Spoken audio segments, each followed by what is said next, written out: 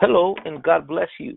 This is Pastor Jeremy, and what a delight to be with you on this Wednesday, now June the 17th of 2020. Uh, we are so grateful that you could be with us, that you could join us wherever you're at. It's always a pleasure and an honor to have you join us as we study the Word of God together. I'm excited. We're getting ready to start a new series. Yesterday, we concluded the series on As It Was in the Days of Noah. And for those of you who have not heard it, it's 7 days of, or seven podcasts of gleaning, of much revelation that God gave us concerning the days of Noah that are pertinent for today. So today I'm excited. We will start a new series today, and I believe that God has a fresh word for us today. It's always a pleasure to be here with the panel, Brother Marty, Brother Fernando, to study the Word of God together. Without further ado, Brother Marty, I have you now. Leave it to you to share what God has placed in your heart as we study the Word of God together. Amen. So we begin again today with a new series. We're going to be exploring the parable of the 10 virgins, the parable of the 10 virgins. And so if you have your Bibles today, please open them to Matthew chapter 25. And we're going to read 6 verses to begin this series. This will probably be a 2 or 3 part series. Today, Lord willing, we'll cover in the first part up to verse 6, but you never know. So we'll see how far we go, and we believe God's gonna reveal some things to us. Again, we're living in crazy days, crazy times, and like Brother Jeremy said, we encourage you to go back and listen to that 7-part series on the days of Noah. The Lord told us, as it was in the days of Noah, so shall it be in the coming of the Son of Man. And who knew, right? I mean, we spent almost a little over 9 hours of teaching on exploring the life of Noah. And there was so much more. We could have kept going. But we feel that God would have a shift now and begin a new series in Matthew 25 on the parable of the 10 virgins. And Brother Jeremy, I'm going to ask you to read, if you wouldn't mind, Matthew 25, beginning with the first verse. And would you read through the 6th verse for us, please? Yes. In Jesus' name. Amen. Then shall the kingdom of heaven be likened unto 10 virgins, which took their lamps and went forth to meet the bridegroom. And 5 of them were wise, and 5 were foolish. They that were foolish took their lamps and took no oil with them. But the wise took oil in their vessels with their lamps. While the bridegroom tarried, they all slumbered and slept. And at midnight there was a cry made, Behold, the bridegroom cometh, go ye out to meet him. Praise God. And today's part 1 will probably be taken from the 4th verse. The wise took oil. The wise took oil. Many times when we explore these subjects, there's so much that has already been taught through the years, right? That people just kind of bypass them and say, well, I already know about that. But I think that what we're going to see in this series are some pretty interesting things, because it's being revealed by the Lord in this parable, the actual conditions that would occur and be prevalent and be working in the lives of His church, preceding His second coming.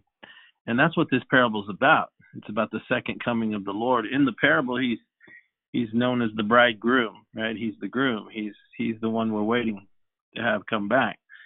And when we see here, beginning with the first verse, notice the very first word is then. And this is key to understanding this parable, because he's pointing to a far-flung time in the future and then beginning to describe what it will be like then. And the Lord is answering basically, if you read Matthew 24, 25, and 26 in there, or to the end of 25, it's basically giving us the account during the last week of the Lord's public ministry. He's getting ready to go and suffer in Gethsemane, pay the price for our sin on Calvary, and then rise again on the third day. 40 days later, he would ascend or 50 days later, I should say, he would ascend into heaven from the Mount of Olives on the day of Pentecost. And so he has just finished leaving the temple. And the last thing he says when he leaves, can you read that, Brother Jeremy? In Matthew 23, verse 38, I think it is. Let me see. Yeah, verse 38 and 39. Can you read that in 23? Sure. It says, "Behold, your house is left unto you desolate. For I say unto you, ye shall not see me henceforth, till ye shall say, Blessed is he that cometh in the name of the Lord." And that brings us to the conclusion of chapter 23. And this is after approximately 4 days of scrutiny, 7 days of scrutiny of the Lord. And really, he'd been being examined as the Lamb of God, whether they realized it or not, for the entirety of his 3.5-year ministry on the earth. And the last week of his life, he comes into Jerusalem and he spends the days there teaching, preaching, healing, until it got to the point where the Pharisees and the Sadducees, the religious establishment, were so opposed to his ministry that that they basically engendered this response from him, which is when he said, "Your house is left to you desolate." And so basically he was saying God is about to remove his presence, not just from the temple, but from the ruling religious establishment. And then he tells them, "You will not see me here again." He's addressing the nation of Israel and their leaders. "You will not see me here again until you cry, Blessed is he that cometh in the name of the Lord." And what he meant by that, because when he makes that statement, it's a messianic statement. It comes from Psalm, I believe it's 118, somewhere in there, and another place I've read before where they use that phrase, "Blessed is he that cometh in the name of the Lord." It was significantly stated that way in order for people to recognize the Messiah. That was the greeting that they were to give to the Messiah, the son of David, or as the Hebrews called him, Mashiach ben David, Messiah, son of David. And so he said, "You're not going to see me again, Israel, and I'm going to leave your house empty and desolate until you recognize me as the Messiah." We know from the Bible prophecies that is basically what is going to occur in the final few days of human history. Once the church is removed from the face of the earth, and we don't have time to debate when that's actually going to be. There's those who think it'll be 7 years before the end of the world. Some think it'll be the final 3.5 years. Some think it'll be between the 6th and the 7th vial, the 6th and the 7th trumpet, the 6th and the 7th seal. So there's debate as to when the Lord will return for his church, but there's very little debate that the church will be caught up and is not appointed unto wrath. But when the church is taken from the planet, when the Lord returns to take us and to protect us in order that we go into the banquet, so to speak, it is then that the full attention of prophetic scriptures is turned towards dealing specifically with bringing Israel back to God. She's abandoned in a way. She finds that she has no help, no rescuer. All these years where she has been trying to find the Messiah and in so many varied and different ways, since she rejected the Lord Jesus Christ, it will dawn on her once and for all as she begins to be surrounded by the armies of the world. And someday we'll look into that. We'll really explore these scriptures, and it's a fascinating and revealing account in the prophecies, which also allow us to know that we're nearing those times. Because after Jesus left And before we get into this parable, and it's significant because it's connected, and into properly understanding of who he's referencing when he's talking about the 10 virgins. When Jesus left and said, "You will not see me here again until you acknowledge me as the Messiah," for all intents and purposes, Israel at that point had entered in or crossed over into that place where grace was no longer going to be extended to her. The Lord's sole and express purpose and mission at that point was to go and die on the cross, rise from the dead, and institute the foundation of his church, which he did. And we're waiting for his return. But like we said, the final part of human history will be exclusively directed towards God's dealing with the nation of Israel. As a matter of fact, there's prophecies in Zechariah where it says that that in that time that God is going to pour out the spirit of grace and supplication on the nation itself. Do you know that what scripture that is, Brother Jeremy, Brother Fernando? It's in Zechariah, right? Yeah, it's in Zechariah. I think it's chapter 10. But let's take a look at that real quick so people understand what we're talking about. That's in the Old Testament, the prophet Zechariah. And for Brother Marty, yes. For the point of reference to what you said, the scripture that was found in Psalms where it talks about blessed be the name of the Lord. Yeah. It's in Psalms 118:26. That's just for those who are writing notes. I just wanted to. Yeah, and that's really good because that psalm, whenever you read Psalm 118, that was included in the psalms that were spoken, sung, and declared during the services of Passover. And one of the things when you look in Psalm 118, you'll read things near the end of it where it says, "Bind the sacrifice to the horns of the altar." You know, that is sung and was being sung as the sacrifice is about to be offered to the Lord. At the same time that the Lord was being crucified on Calvary, that psalm was being spoken in the temple as they were also slaying the Passover lamb. It's quite profound, and we'll look at it someday, wow. But just as a point of reference. So in Zechariah chapter 10, what verse is that, Brother Fernando? Chapter 12, verse 10. Chapter 12, verse 10, yeah. Can you read that to us, brother? Give me a second here. In verse 10? Yeah, start with verse 8 through 10. Just go ahead and read that. Okay. 8 through 10. In that day shall the Lord defend the inhabitants of Jerusalem, and he that is feeble among them at that day shall be as David. And the house of David shall be as God, as the angel of the Lord before them. And it shall come to pass in that day that I will seek to destroy all the nations that come against Jerusalem. And I will pour upon the house of David and upon the inhabitants of Jerusalem the spirit of grace and of supplications. And they shall look upon me whom they have pierced. And they shall mourn for him as one mourneth for his only son, and shall be in bitterness for him as one that is in bitterness for his firstborn. So this is what we're referencing here, and this is what Jesus was basically saying to them, was that you will not see me here again until you cry, "Blessed is he that cometh in the name of the Lord," until you accept me as the Messiah. But here we see the grace of God, that what Brother Fernando just read to us, because it's talking about that time when Israel will be surrounded. This is the Battle of Armageddon we're talking about here. Israel has been betrayed.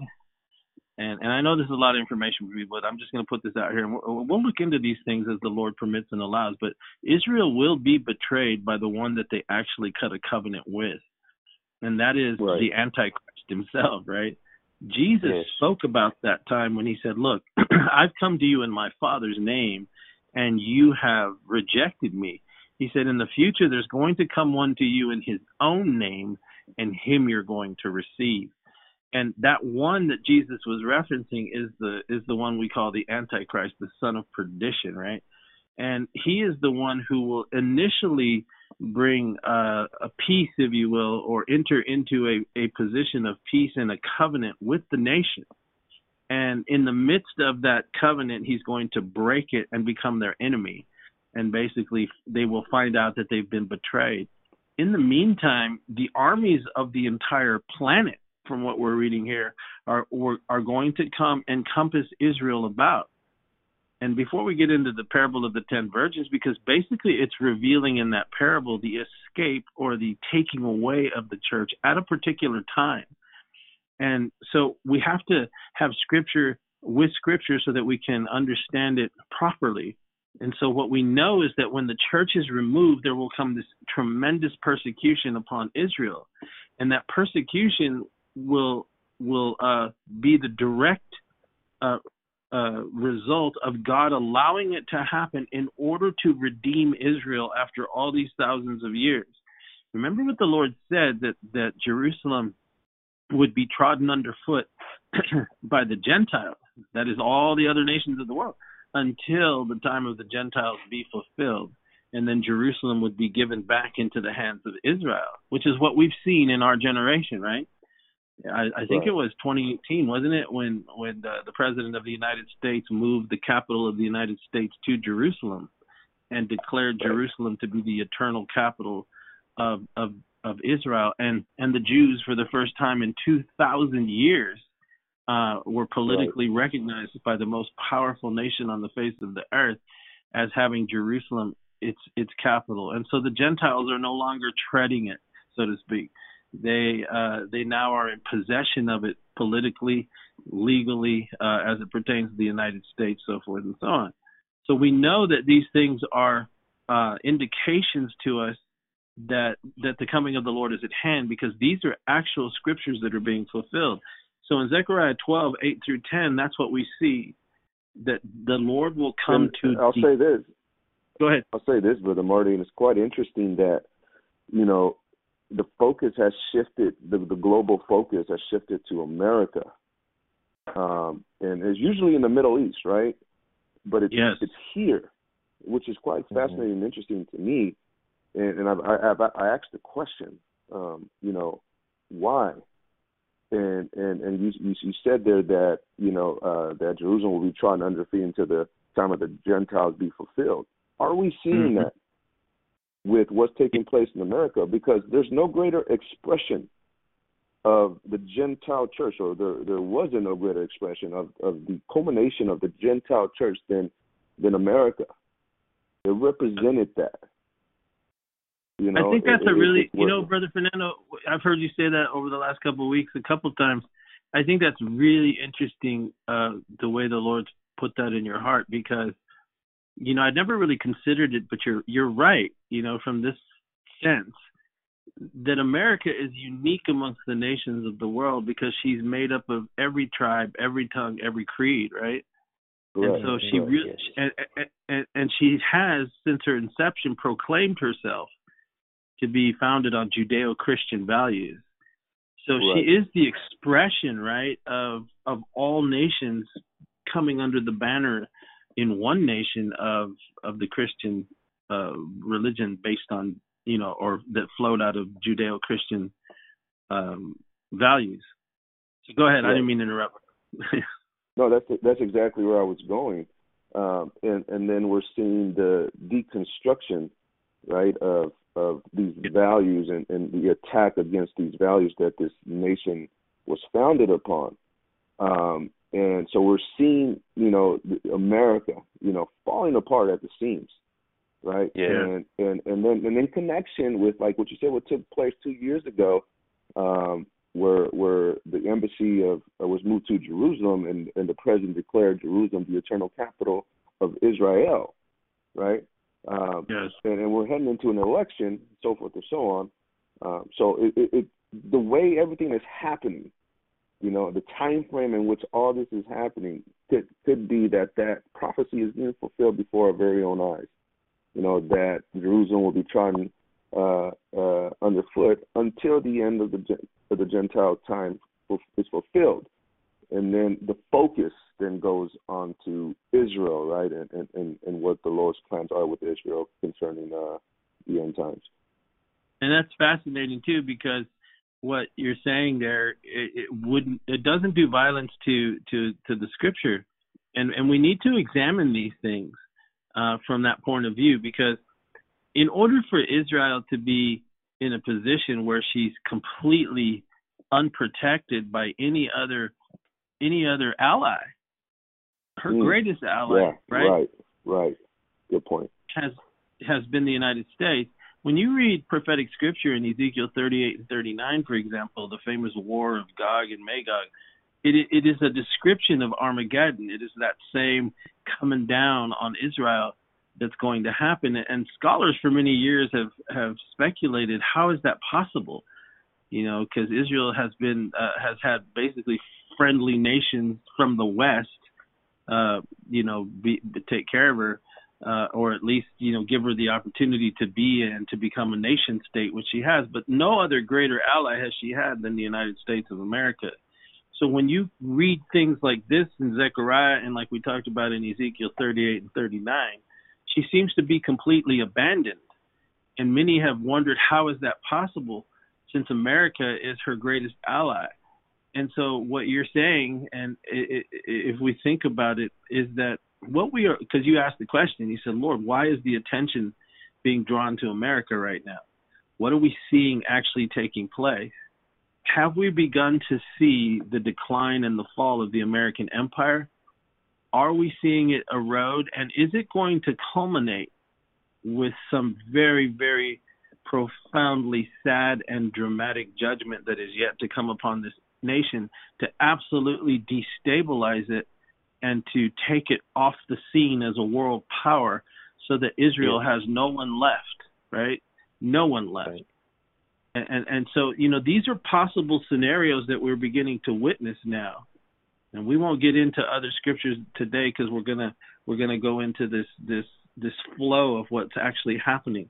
But like Brother Fernando was just reading here, this is why Jerusalem will be without defense, because all protectors will have been removed from her. And that's what the Lord was saying. You won't see me return until Israel, you say, blessed is the one.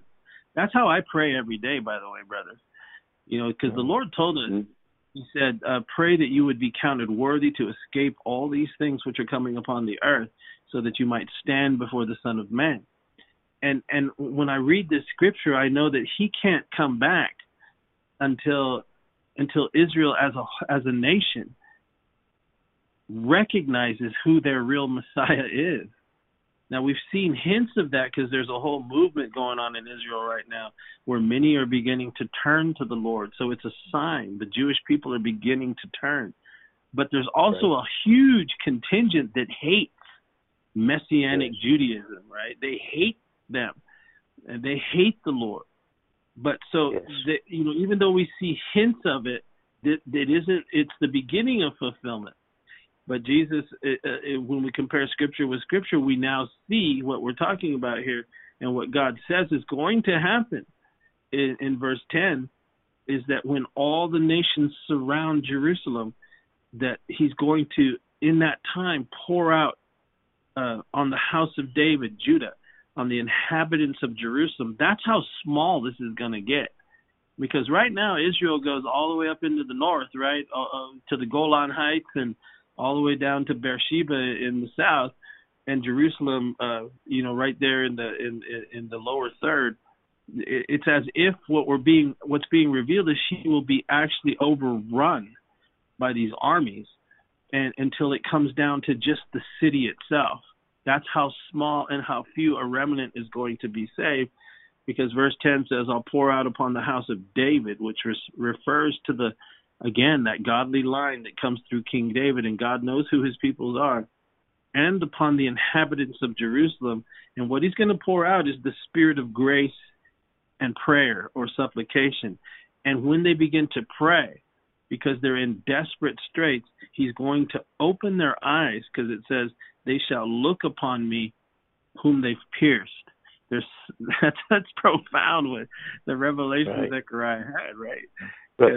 Brother Marty, it's I don't know if it'd be appropriate to consider this too, that the Bible hints that somehow the Antichrist is going to be able to gather, with this peace covenant, gather as many Jews where they could be all at one place. Does that mean, I know right here in America, we have over, what, 6.97 million Jews, right? Yeah. Highest, but when he comes to make this peace covenant, um, it's going to draw even more people to Israel, and at the end, he's going to try to have them all in one place, right, at one time, when Well, all he's the going to nations. try. Right. He's going to try and destroy the entirety of the Jewish people. Because remember, he's the son of the devil, right? And if he's been trying to destroy the Jews since Moses' time, right? I mean, Yeah, all the way back then, he's been trying to rid the nation of the world of the nation of Jews. Why? Because they are the single most important sign to every generation that God is real and His word is real. And to remove them as a people, which is what he tried to do with Hitler, right? He killed 6 million in Europe. He was literally wanting to eradicate the Jewish race from the face of the earth. It's the spirit of the devil, because he knows if he can do that or attempt to do that, of course he can't, but he will try and has tried many times throughout the years. He will break the prophetic word of God. He will disannul it.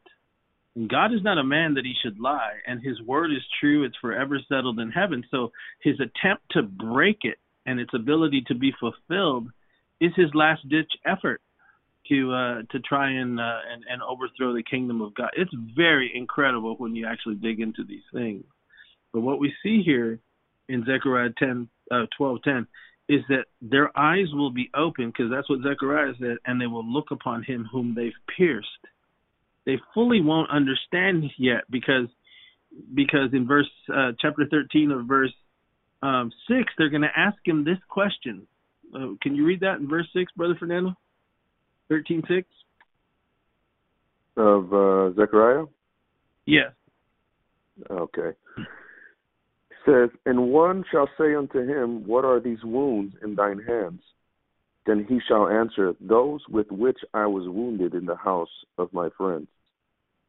See, I'm just going to go with what the Spirit is having us talk about. Because look, before Jesus gave the parable of the 10 virgins, he leaves Jerusalem. He tells them, "You're not going to see me here again until you cry, blessed is he that comes in the name of the Lord, until you recognize me as your Messiah." We know what we're looking at right now in Zechariah chapter 12, that Jerusalem is going to be surrounded and be right on the brink of destruction, and the Jews themselves will be wiped out as a people. It's at that moment that the Spirit of God will extend his hand of grace. Remember, the Apostle Paul told us that, I believe it's in Romans 10, somewhere in there, where he said that Israel will be saved and that God will turn his attention toward them. And that in effect, he allowed them to be blinded so that he could extend grace. Paul was a miniature type of that when he said that he persecuted the church in ignorance, and because of that, he obtained grace. Well, the nation as a whole was blinded. The nation was blinded so that the nations of the world could receive the grace of God. And because of their ignorance and their inability to decipher their own prophetic scriptures, they put to death the Messiah. They didn't recognize him as the son of David. They were looking for just a man who would assume the throne of a great military commander and assume the kingship over Israel. But they were never looking or understanding that it was God himself that was going to wrap himself in human flesh in order to become the very sacrifice for sin, the very Passover lamb that delivered them so many thousands of years before under the guidance and direction of the Spirit of God to Moses. And so what we read here is that they're going to recognize that maybe this Jesus was our Messiah after all, and he's going to show them when he returns his hands, that they were still pierced, and they're going to say, "How did this happen to you?" And he's going to reveal things to them. But not until that point will they recognize him. And we know that day is fast approaching. What's taking place on the face of the earth right now, like we said, all the prophetic scriptures that indicate what will be happening prior to the coming of the Lord, they all seem to have been switched on, and they're all in different phases of being fulfilled right as we speak here today. And so that brings us to our subject today. We won't go too long, but we're going to just look for the next few minutes, and we'll continue tomorrow. But so he leaves the temple, and then back in Matthew chapter 24, which is where we're going again, Jesus, as he's leaving the temple, his disciples come to him, and they're trying to get him to marvel at the architecture of the buildings. That's what they say in verse 1 of chapter 24. Jesus goes out, he departs from the temple, his disciples come to him so they could show him all the buildings of the temple. And that always makes me laugh, because this is God's only begotten son, right? We're going to try and impress him with his temple here. But, you know, he goes on to say, he says, do you not see all these things? Truly I say unto you, Matthew 24:2, there shall not be left here one stone upon another that shall not be thrown down. Well, this got a hold of them. This really shook them. It messed with their theology. You know, now you're telling us that every stone on the temple is going to be thrown down. That's not what we understand, you know, as the way that things are supposed to be when the Messiah comes, and we think you're the Messiah. But he goes on to explain to them that these things are going to happen, and indeed they would happen about 40 years later, when the armies of Titus would come down into Jerusalem and literally tear the temple down stone by stone and burn it to the ground, just in fulfillment of what the Lord said. But when he revealed that to them, they asked him 3 questions. In verse 3, he went and he sat upon the Mount of Olives, and the disciples came to him privately, saying, tell us, and here's the 3 questions they asked him. When shall these things be? What shall be the sign of your coming and of the end of the world? So they asked him 3 questions. Now, when you read Matthew 24 from that point on, everything that Jesus is about to say is him answering those 3 questions. He answers, when shall these things be? And we don't have time to get into all that, but he begins to answer when these things are going to be. He talks about Jerusalem being, surrounded by armies and what's going to happen to them individually. But then by the time we get to chapter 25, he's been through all the way answering those first 2 questions. By the time we get to chapter 25, he then transitions into the far future, and he's answering the 3rd question, the end of the world. And so we need to understand, when we begin to read the parable of the 10 virgins, that it's specifically dealing in the far-flung future from their time, and that it would come to rest in a final generation, and that generation would be then the generation of the parable of the 10 virgins. And that's why we're in Matthew 25, verse 1. He begins with the word then. Matthew 25:1. He says, then shall the kingdom of heaven be like this. So he's saying, okay, he's basically saying, then at that time, in that future date, it's going to be like this. He says that it'll be like having like 10 virgins which took their lamps and they go forth to meet the bridegroom.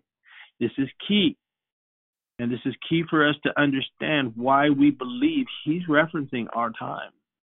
And here's what we're talking about. Again, he's answering the 3rd and final question that was asked him, the end of the world. What is the end of the world going to be like? And he starts with this story. He says, okay, then at the time of the end of the world, it's going to be like 10 virgins which took their lamps, and they go forth to meet the bridegroom. So the then references the time nearing his return. Now, the 10 virgins, we need to understand who and what they are, what they represent. And really what they represent was when he was addressing this, he's referencing the future church. He's referencing virgins because it speaks of bridesmaids or even virgins that are espoused or engaged to someone that has asked them to marry him. And so what we're talking about here, when he references these 10 virgins, we need to understand something. That one is that we need to understand it from the perspective of how Jewish ceremonies took place. Because when you understand that, and I mean by the ceremony of a man marrying a woman, it's a 3-phase process. Brother Jeremy, I heard you one time preach on this story a couple of years ago, and you mentioned the 3-phase process. The first thing that occurs is that a man who wants to marry a bride, he goes and he creates a marriage contract. And in that marriage contract, he tells her and promises to her what he's going to do for her. And then after the contract is accepted, he leaves her. And he goes to his father's house, literally, and he creates, he remodels the house and adds an additional room to it. And when the father finishes inspecting the room that's been added to the house, he then tells his son, "It's sufficient for your bride, now go get her." And when he goes to get her, there goes a herald, or several really, before him that begin to cry out, "Behold, the bridegroom is coming." And so this is why he's talking like this. And so we have to understand it from that perspective. Now, did Jesus indeed fulfill this marriage contract, this marriage covenant? Yes. That's what the Last Supper was all about. He was talking to the foundational members, the fathers or the foundational stones that would become the church, the apostles in the upper room there when they're having Passover. And what does he do? But he creates a new covenant, right? He that's what we call the Last Supper. You know, he cuts a covenant and begins to declare a new covenant. That was his invitation to become his bride. And he begins to and you can read it in your own time, he begins to lay forth what the new covenant was about. And remember this, whenever somebody would be engaged to somebody, something of value had to be exchanged. A dowry, right, had to be given in order for the deal to be sealed. This is why when Jesus cut this new covenant, he was basically laying forth the legal premise and the invitation to become his bride in the Last Supper. That's the document that he was cutting, the new and the everlasting covenant. But the dowry had to be paid first to the one that controlled the bride, right? And a price has to be paid in order for the deal to be sealed and her to become your bride. But you still haven't consummated the marriage. You're just under an engagement contract. Well, the price that was paid, or the dowry that was given, was the very precious blood of the Savior that was shed on Calvary. He paid the price. He first announced the engagement intention, and then the dowry for her, my God, was his blood on Calvary, right? Yes. He paid the price. He paid the price for his bride. And that sealed the covenant. That created that legal premise for the one who says yes to him to become his future bride. And it's always been that way through the ages. Now, so these 10 virgins, they represent that. Now, what's interesting to me as well is this. Whenever a virgin is espoused to her future husband, in the tradition of Israel, almost all the time these marriage contracts were drawn up, they occur in the springtime. They occur at Passover, because that's when everything's blooming. That's when we're going out of the winter into the spring. It signifies something beautiful is about to be born. And so many people would do their marriage contracts during the spring, during the Passover season, because that's That's very symbolic of life, right? L'chaim. Everything's budding, everything's springing forward. And so it's very significant because when the new covenant was cut, when the Passover supper was cut, that's when the new covenant was introduced by Jesus Christ at the Last Supper. That was the marriage contract. And the reason he refers to them as 10 virgins is because they are they're meant to keep themselves chaste until the marriage is consummated. But the marriage won't be consummated until he returns to take her and bring her home. My goodness. We haven't even finished, right? We really haven't even finished the first verse yet. Okay, so listen. But it occurs at Passover, and this is significant just for a little side nugget. Remember when we were talking about Noah, right? The new world, the new, the price of the judgment that had been paid and the earth was cleansed. Noah and the new bride, or the new humanity that's about to come out. Remember his ark, he took the covering off the ark at the Passover season, right? The first month, the first day. Are you with me? Yes. In Exodus, are you going to say something? No, I'm saying I'm agreeing, yes. You're saying, are you with me? And then, also, remember the very first Exodus, right? That's the very first Passover, the first month, right? That's Nisan. And even when Lot was rescued out of Sodom and Gomorrah, that occurred during Passover. Remember when you go read the account of it, Lot is eating unleavened bread. Remember Abraham shares a Passover type meal with the Lord and the prefigured Christ and the Holy Spirit when the three angels came to visit him, and he has Sarah rush and his servant go get a lamb, right, and fix it, a kid actually, and fix it and feed them, and then they go off to Lot's house and they're eating unleavened bread, which is which is also part of the Passover season. So these kinds of prophetic pictures all seem to take place at Passover, which is why, on a side note, I strongly believe that the Lord will return at a Passover season. And many have said that it's at the Feast of Tabernacles, right? But actually, when you read the prophecies of Zechariah, sorry you listening out there who don't know where I'm talking about, you can go look at it though. The Feast of Tabernacles will not be fully celebrated until we're actually in the millennial reign, or the 1,000-year reign of Christ on the earth when he returns the second time. Why? Because this marriage covenant isn't fulfilled. It is not fulfilled, all three parts of it, until he returns to get his bride. That's not tabernacle.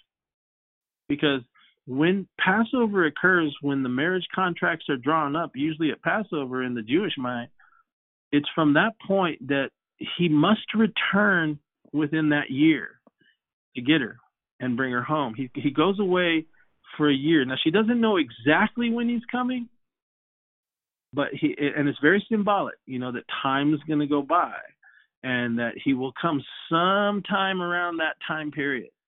That's why we kind of think, or I kind of think, that when the Lord returns, it's going to be around a Passover season. Isn't it interesting that everything that began this year, 2020, here as it relates to America and the West, it all coincided with Passover season, right? Yes. So right? Is it a signal to us? Are we being, those who have spiritual eyes to see, are we beginning to hear the announcement? Are those who understand the kinds of things we're talking about as we refer to these stories beginning to think, my goodness, maybe the signal or the one of the light switches has been turned on for his children. Now listen, so this new covenant was the promise. It's the engagement. And so when we see them, remember, he's talking about a far-flung future. He refers to them as virgins because this indicates that they're already engaged. They're already waiting. They reference the church, not Israel, but the church, and the church at the end of the world.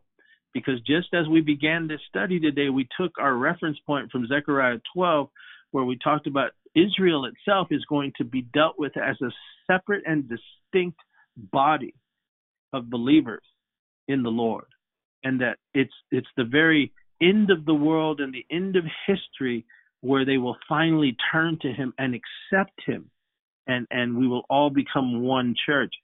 But so that gives us a hint that what he's giving us here in Matthew 25 is specifically addressed to the virgins, the original that have been espoused to him and have been waiting for him all this time to return. But why we know that this isn't talking simply about the last 2,000 years is because he's answering and giving forth this story in regards to the end of the world. So it's time specific, and it is meant to, and it's generationally specific. And as we go into the story, there are hints and indications in the way that he describes the story of the return of the bridegroom that let us know time specific. That's who he's referring to, and we'll get into that in the coming days. Now listen, so it begins with a Passover because we know that they've been espoused and they have been promised to this bridegroom, and they're virgins. They're meant to be chaste. They represent the church. Now, here we are in verse 1. So what happens? It says they start out going forth to meet him, right? They take their lamps and they go forth. Brother Jeremy, can you read to us Psalm 119, verse 105? Yes. Please. So that we can understand what Jesus was symbolically referring to when he mentions that they take lamps with them. He says, thy word is a lamp unto my feet and a light unto my path. So in Psalm 119, 105, David calls the word of God a lamp and a light. So what we know from that when we compare scripture with scripture, what Jesus is speaking of here when this church, this end of the world church, promised and espoused to him, represented by 10 virgins, that they go forth with their lamps to meet the bridegroom.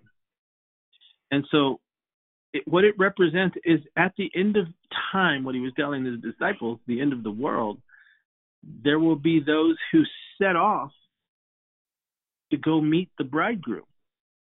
And they take with them, all of them, their lamps, and that represents the word of God.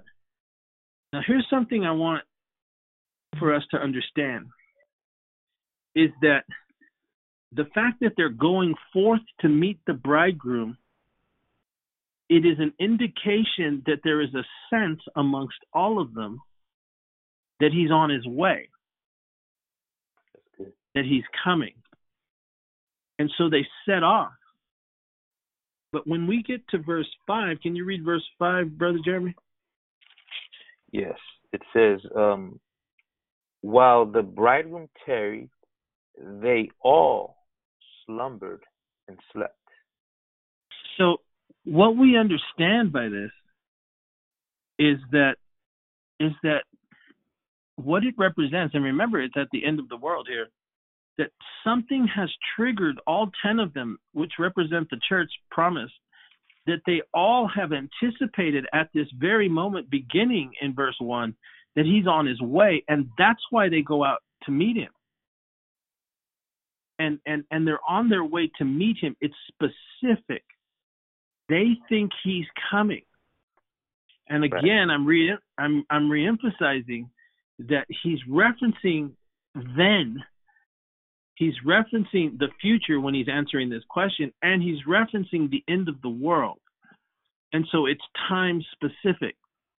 And so what we can understand comparing scripture with scripture is that it appears to be what he was saying was that when you reach the final time frame, when you reach the final span of history, and I'm approaching closer and about to come, something's going to trigger the church of that day, represented by the 10 virgins, that the bridegroom's coming, and they're going to set off with the word, their lamp, to go meet him. But something happens.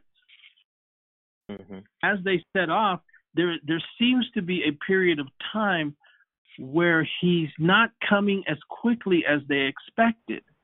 And what ends up happening is they begin to slumber and sleep while they're waiting. Yes. Right? And I don't know if I'm saying it right, but really, again, it's the end of the world we're dealing with here. That's the answer to the third question, and his response to that third question is this story. And why we know it's time specific is because as we get into the story and we dig into it in the coming days, we'll see that what Jesus tells us is that when they go forth, there's some that have oil and some that don't. The ones that have oil to keep the lamp burning are those that are called the wise, and the ones who don't have oil are called the foolish.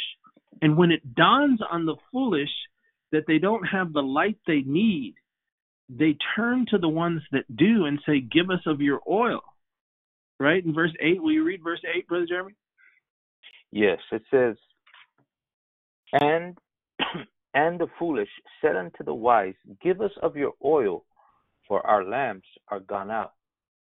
Our lamps are gone out, but what do the wise tell him in verse 9? But the wise answered, saying, not so, lest there be not enough for us and you, but go ye rather to them that sell and buy for yourselves.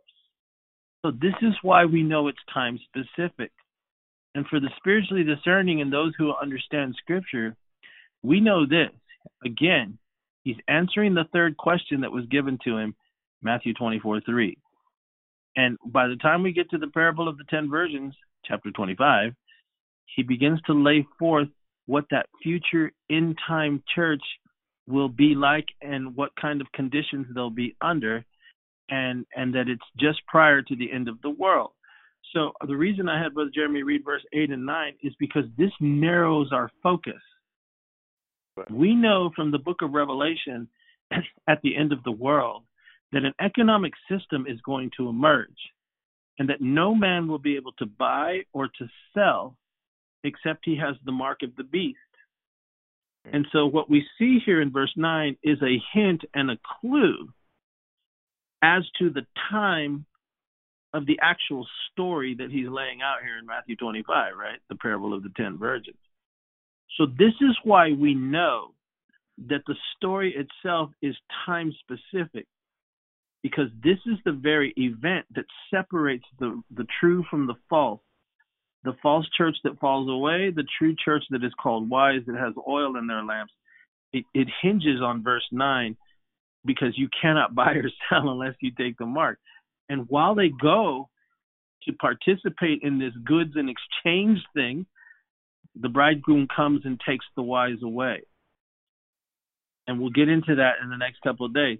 But I laid that out so that we can understand what we're trying to say here is the premise of how something triggers the end-time church that makes it think he's on his way at that moment.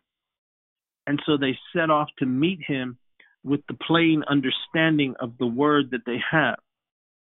But something was going to happen where it appears that he's going to delay. Because when the Bible says in verse 1 that they went forth, it has this sense of enthusiasm. Like he's coming. And right. So they go forth. And at first, they go forth together. There's a fellowship amongst them. That's good. As it was, right? And so what I'm about to say and what we're going to look into in the next 2 days, hopefully we'll finish by Friday or maybe even tomorrow. I don't think so, because we've barely even gotten past verse 1. We've already gone almost an hour here. I believe that this triggering event, this end of the world church he was referring to, and it starts off with something that seems to make them think he's about to appear at any moment, and so they go out. They leave to go meet him. It could very well be the turn of the century that began in the 20th century. Because then what he begins to mention, and I'll tell you why, he begins to mention oil at the end of the world. So right. in verse right? In verse 2 it says, would you read verse 2, Brother Jeremy? Yes. It says, and 5 of them were wise, and 5 were foolish. In verse 3? They that were foolish took their lamps and took no oil with them. But the wise took oil in their vessels, right? With their lamps. Mm-hmm. Yes. Right? So here we go again. Again, this is the end of the world church. Something triggers it to anticipate, my God, we could be right on the brink of the return of the Lord, and they set off with the word. But then he draws our attention to oil. And I believe, brothers, that based on this, what we're talking about, that oil that he's talking about or referencing that would appear near the end of the world just prior to his second coming could very well have been the outpouring of the Holy Spirit that occurred in 1906, 1904, whether it was the Welsh revival or the Azusa Street revival. A new outpouring of oil came into the earth, and it was a signal, and an explosion began to take place of an enthusiasm, of an anticipation that God was moving and that the Lord was soon to come. Just think about what transpired at the beginning of the 20th century, coinciding with the outpouring of the oil. We entered right into World War I, right? In World War I, at the end of the conclusion of it, there was a declaration made. It's called the Balfour Declaration. And the brothers that were alive, then, at the beginning of the 20th century, I got books in my library over 100 years old where they wrote about it. Because the Balfour Declaration was the decree that the Jewish people who had been scattered to the four corners of the earth after the destruction of the temple in AD 70, and there was no more Jewish nation, suddenly Great Britain, through the Balfour Declaration in the early 1900s, issues a decree that the Jews could come back to their homeland, to Palestine. And so the brothers that were alive then, they understood the scriptures, that would be a sign and a signal that Israel was about to be regathered and the coming of the Lord was at hand. And so they got all excited. And then, like I said, maybe I'll read some of it tomorrow. I should have brought it out for today's study, but I'll read you some passages that are over 101 years old, which is significant because they begin to say, golly, Jesus has got to be here next week. I mean, they began to really enthusiastically anticipate the coming of the bridegroom. And I think the outpouring of the oil, which was made available to both the wise and the foolish, represents that, because that's where the church began to be separated. Because there were those who accepted this fresh outpouring of the Holy Spirit, represented in Azusa Street, the outpouring of the Holy Spirit in Wales. And if you know your church history, it was from there that the great Pentecostal denominations were born, and the greatest missionaries went around the world preaching this baptism of the Holy Spirit and the coming of the Lord. Prophecies became alive again. But when they set off with enthusiasm, 5 took the oil, 5 didn't. And that's what happened. The denominational world, because they both had lamps, went off in its own way, but didn't take the oil. They didn't want anything to do with that outpouring at the beginning of the 20th century. Are you with me? Yes. Brother, what you're saying, it makes sense. Okay. The correlation you're making there with the move, the outpouring of the Holy Spirit. And then yes, where some took it, but the others didn't, right? The separation between 5 virgins that were foolish, the other ones that were prudent. Yes. They both had the word, but they partook of the oil. Now remember, at this point, they're not being told to go buy oil.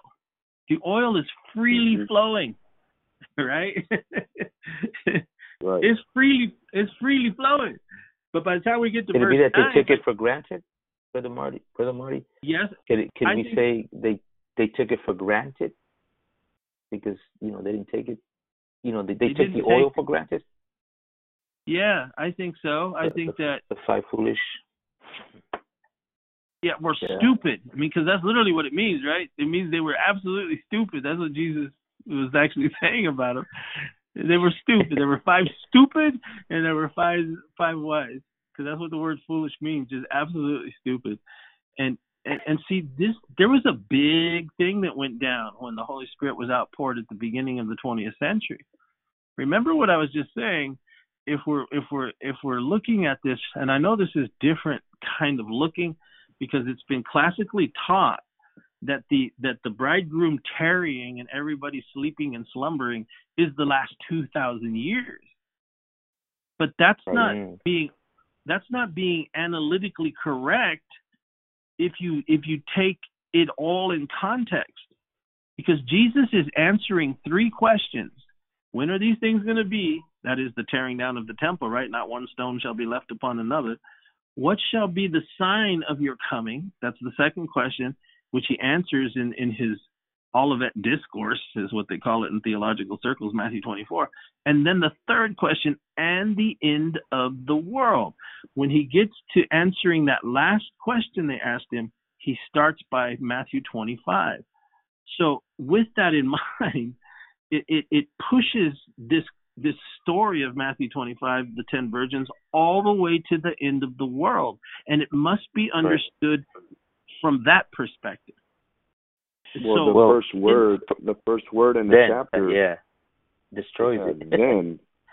So it's a continuation of the conversation in Matthew 24 concerning the last Daniel's last weeks. It's really what he's explaining, and in particular the last 3.5 years, because that's what he speaks about, and I think in Matthew 24:15, where he refers to Daniel and tells the reader to go and study his writings. So he is definitely concentrating in those last 3.5 years. So when he finishes that discourse in Matthew 24 and opens up with Matthew 25, he starts off by saying then. So he's pointing to a particular time. What time? What the time that he just finished talking to them about? Right. That's exactly right. So we see it, right? That's when we apply Scripture to Scripture and take it in the flow of how Jesus is answering it, then this is the answer to the third question. This is the story I'm going to tell you about then, the end of the world. And this is why we were putting forth the premise that the 20th century, the beginning of it, the outpouring of the Holy Spirit and the return of Israel under the Balfour Declaration in the early 1900s, 20th century, triggered the church of that time to go forth to meet the bridegroom, because they understood and knew that Jesus couldn't come until there was a nation of Israel regathered. And so when they had 2 coinciding events, major events, the outpouring of the Spirit, which began in Wales and then crossed over to this country in the United States on Azusa Street in 1906, from 1904 to 1906, in that time period, it alerted them. That's why we see in verse 1, they go forth to meet the bridegroom. Mm-hmm. Something brought them out with an anticipation. Oh, he's almost here now, so we got to go meet him. It's what he's referring to. But then he draws our attention to the wise and the foolish, and then specifies what makes them wise and what makes them foolish. And it centers around oil, which is representative of the Holy Spirit. So I think what he was saying was that there will be triggering events at the end of the world for the bride that then is, and that it will be followed by a outpouring of oil. And this will begin the separation of the false from the true, the wise from the foolish. Because not everybody partook of the outpouring of the Holy Spirit that began in the early 1900s. Remember? It divided the church. The denominational the denominational world got harder and went off into its, they call it cessationists, right? They don't believe in the Spirit. They think the Holy Spirit was outpoured on the day of Acts, and that was it, right? They don't believe. Go ahead. No, and not only that, brother. The in the 1900 the outpouring of the Holy Spirit, what it brought about is the preaching of the coming of the Lord. That's what it triggered. Right. Now, I can even remember when I was still a little kid. I'm in my mid-40s right now, and I still remember hearing the preaching of the coming of the Lord. But in the last 20, 30, 40 years, that preaching has really died down, where you rarely hear a preaching that Jesus is coming, and that represents a little bit of the five, virgins who got too comfortable, So what I'm saying is that the outpouring of the Spirit triggered also the message Jesus is coming, but now it has subsided little by little to where it's not even preached or rarely preached today. And that, brother, what you just said, that's what we're saying. They all slumbered and slept. We're in that phase right now. See, but I think that midnight has arrived. Man. Because verse 6 says that then there's another additional thing, midnight. See, midnight arrives at the end of the world, and suddenly somebody's crying, he's coming. Behold, he's coming. Wake up. Go out and meet him. And we'll talk about that all tomorrow, because we've gone way too long already today. We're over an hour, and I don't want people to get overloaded, because you really need to go back and listen to what we were talking about here. Because this is much more profound and deeper than we've ever known, I believe, than we've seen before. There are some profoundly concealed things here that once the Holy Spirit allows that cover to be taken off and we can examine it with a brighter illumination now, we suddenly realize, my God, we're right there. See, because we'll talk about that oil again tomorrow. We'll talk about those who take the oil, those who don't. We'll talk about the vessels. What does taking oil in your vessel mean? And then that interim period where they begin, the word in verse 5, when the bridegroom tarries.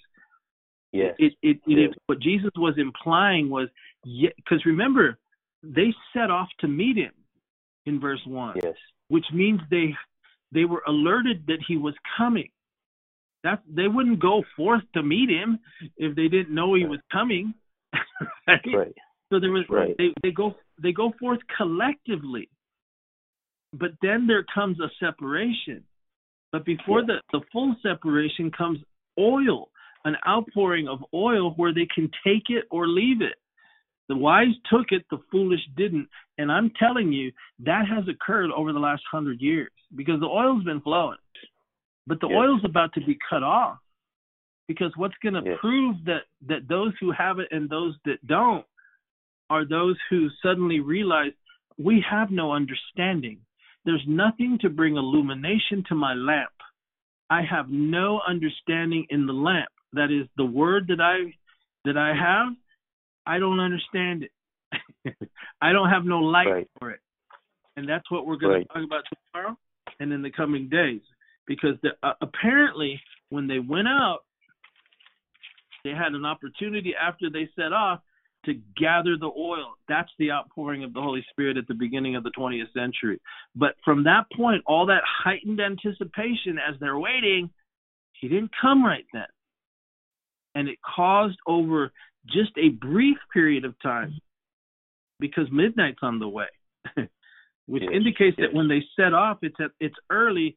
When the cry comes, it's all in the same day, by the way. We'll talk more about that tomorrow. But by the time midnight, they're trying to stay up. But the word slumber means they started nodding off. Life start happening. It's all in the same day, but he still ain't here. And then they fall asleep.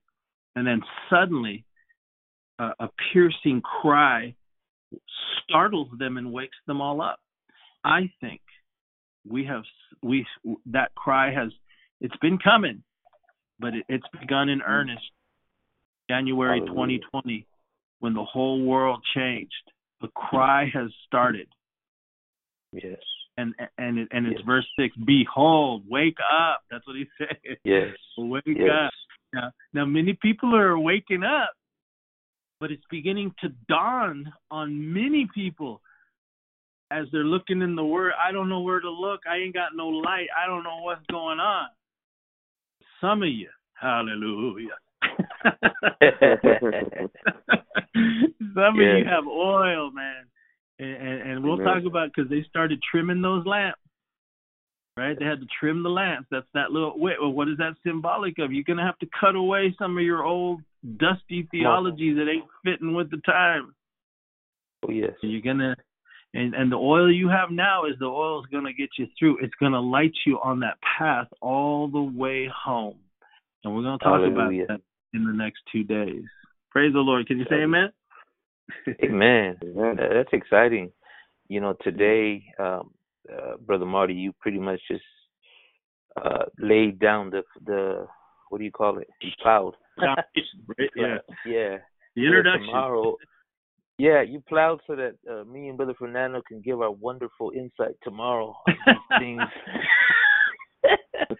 No, I'm kidding.